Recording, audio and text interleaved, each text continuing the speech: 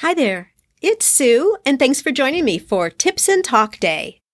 These are bite-sized topics that I pull from community questions and things that I'm observing in the world of handmade small business.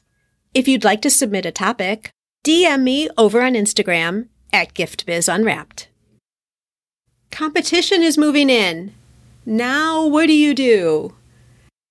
I was inspired with talking about this because Wendy in Gift Biz Breeze, which is my private Facebook group where we all get together as gifters, bakers, crafters, makers, talk about business things. If you're not there and you want to join us, feel free to do so. We'd love to have you there.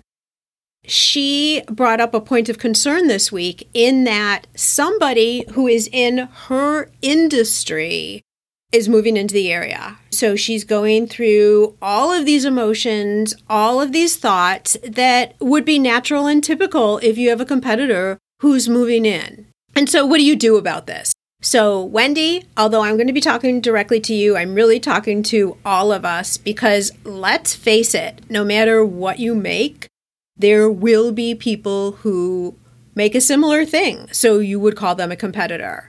But what happens if they come right into your area? You feel like you're battling for the local attention. And not only that, there's a little extra layer that Wendy talks about here in that all the profits of sales go to a charity. So she's feeling already like, oh my gosh, this company could potentially be so much better than me. Because that's the automatic place that we jump to, right? Competitor comes in, they're better. Why do we do that to ourselves? I'm not exactly sure. But let's talk through what to do about this, not only when you're facing a situation, but then in the future so that these situations don't feel so insurmountable. The first thing to do is take a deep breath and try and get your emotions in check, because that's the automatic default. The anxiety, the racing heart when you find this out, the gasp in your throat like, oh my gosh, how am I going to compete? So the first thing is getting control of your emotions and just get yourself in check and say, okay, this is a situation. Now what I'm going to do about it. So that's the very first thing. Second thing is to go on a path of discovery.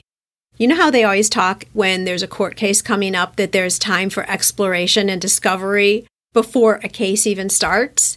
This is what you'll want to do. Find out more about who's coming into the area so you really understand truly what's happening. Not what your mind is telling you about, that person is going to be so much better, but uncover what's happening.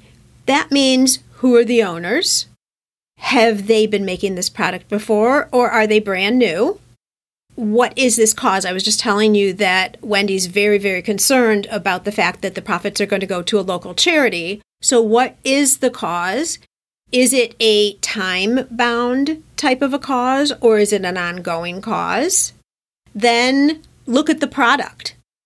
How is the product similar, different, maybe attracts a different audience than your product does? All that type of thing. So what can you find out about the product? And then also price. Now, none of this, I might say, is for you to discover all of this so that you can match it. Absolutely never do that. That's the wrong move. Don't totally readjust your whole company to match a competitor and be lower priced. Also doing a charity to match what they're doing. There's a saying that is Sally Hogshead, different is better than better. As a business owner, you're much stronger if your product and your company is different, not better than another person's company. Also, experience you have, personality in terms of how you show up online, all of that, you want to be different. You never want to try and match and absolutely not undercut price. And I want you to think about this as a big puzzle. It's a game. And come into it strategically. How am I going to put this puzzle together? And then what is the picture going to look like at the end? So you uncover all this information about owners, experience, the product, the price, the charity, how they're marketing. to understand and put together the pieces of the puzzle of your competitor so you have a realistic view, not this emotional view that they're going to be better than you. And then what you want to do is determine where things are different, right? Because different is better than better. And get really solid in what you offer. Where are some differences? Do your Bath and Body products tend to be used more by a certain area of the population than others? Are they more for moms with babies? Are they more for people who live in a certain area of the country where their skin needs to be pampered in a different way? Maybe your audiences are already a little different. Do you use different products? Okay, so maybe your products are coconut oil based and theirs are different. I don't know all the ingredients of Bath and Body, so I can't go into that. And then what you want to do is call out those differences and those strengths and be known for the things that you do. And you know what? I'm going to say to you too, it's okay if you're higher priced. You don't have to call out the fact that you're higher priced, but call out the quality and what your product provides that is different than other people in the market.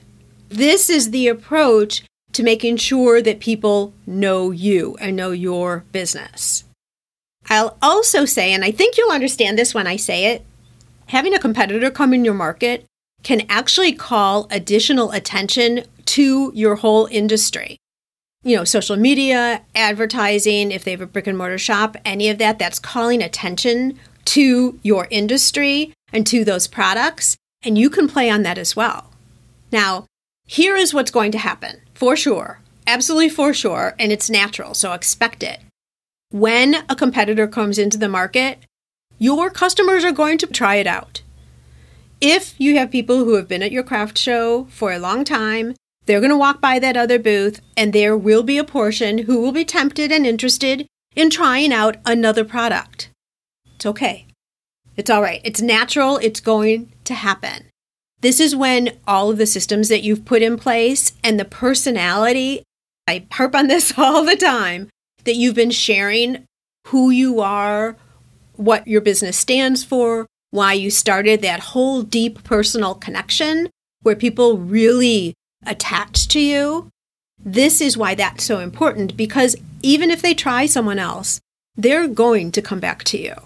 I love Bath and Body products. A lot of you guys know that I am a supporter of Sheena with Lula's Bath and Bombs. Her body scrubs are to die for.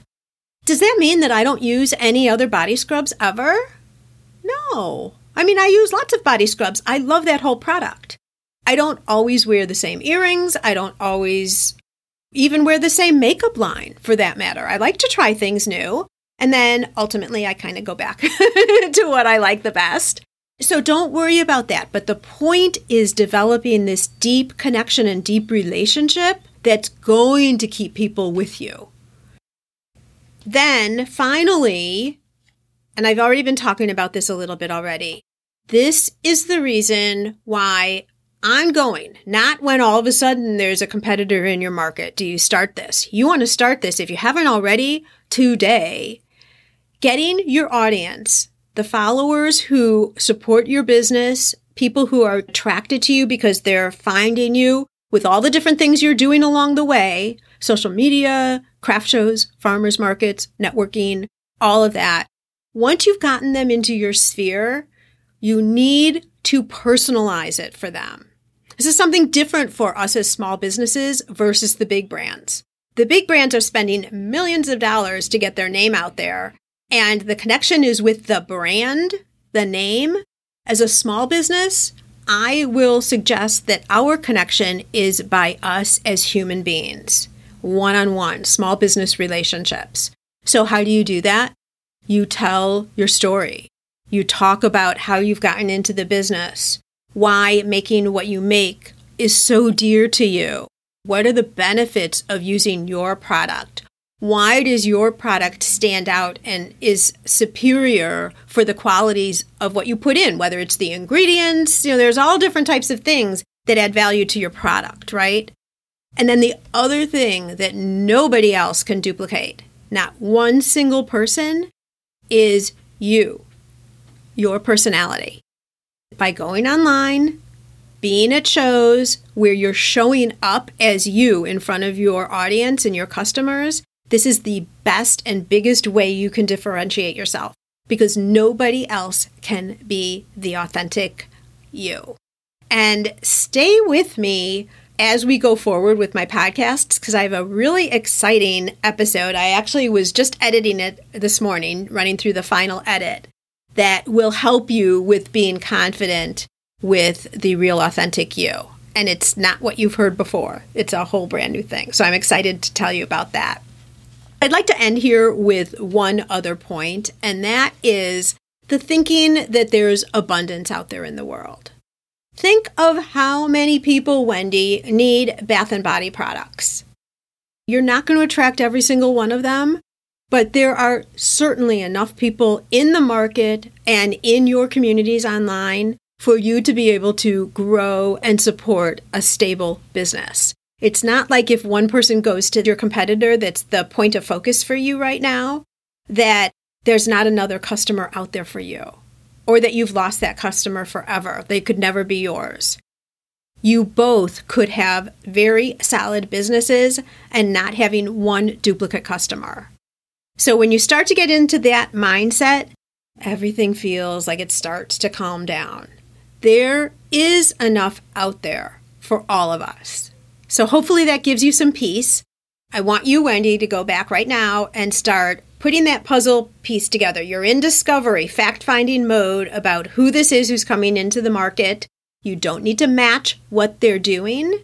You need to understand what they're doing, see how you are positioned differently, talk to your strengths, okay? When a competitor comes in, ruffles our feathers and makes us all anxious and that heartbeat raises through the roof and you feel you're doomed. I mean, because we get dramatic like that, don't we? We need to just breathe and remember that it's up to us to do the right work so we receive the orders that we deserve. And by doing that regularly throughout our business all the way along, when a competitor comes in, it's not as jolting because you've been doing the right work all along. That's a wrap. I'm a get-to-the-point kind of girl, and this is what you can expect from these quick midweek sessions. Now it's your turn. Go out and fulfill that dream of yours. Share your handmade products with us. We want them, and they bring us both so much happiness.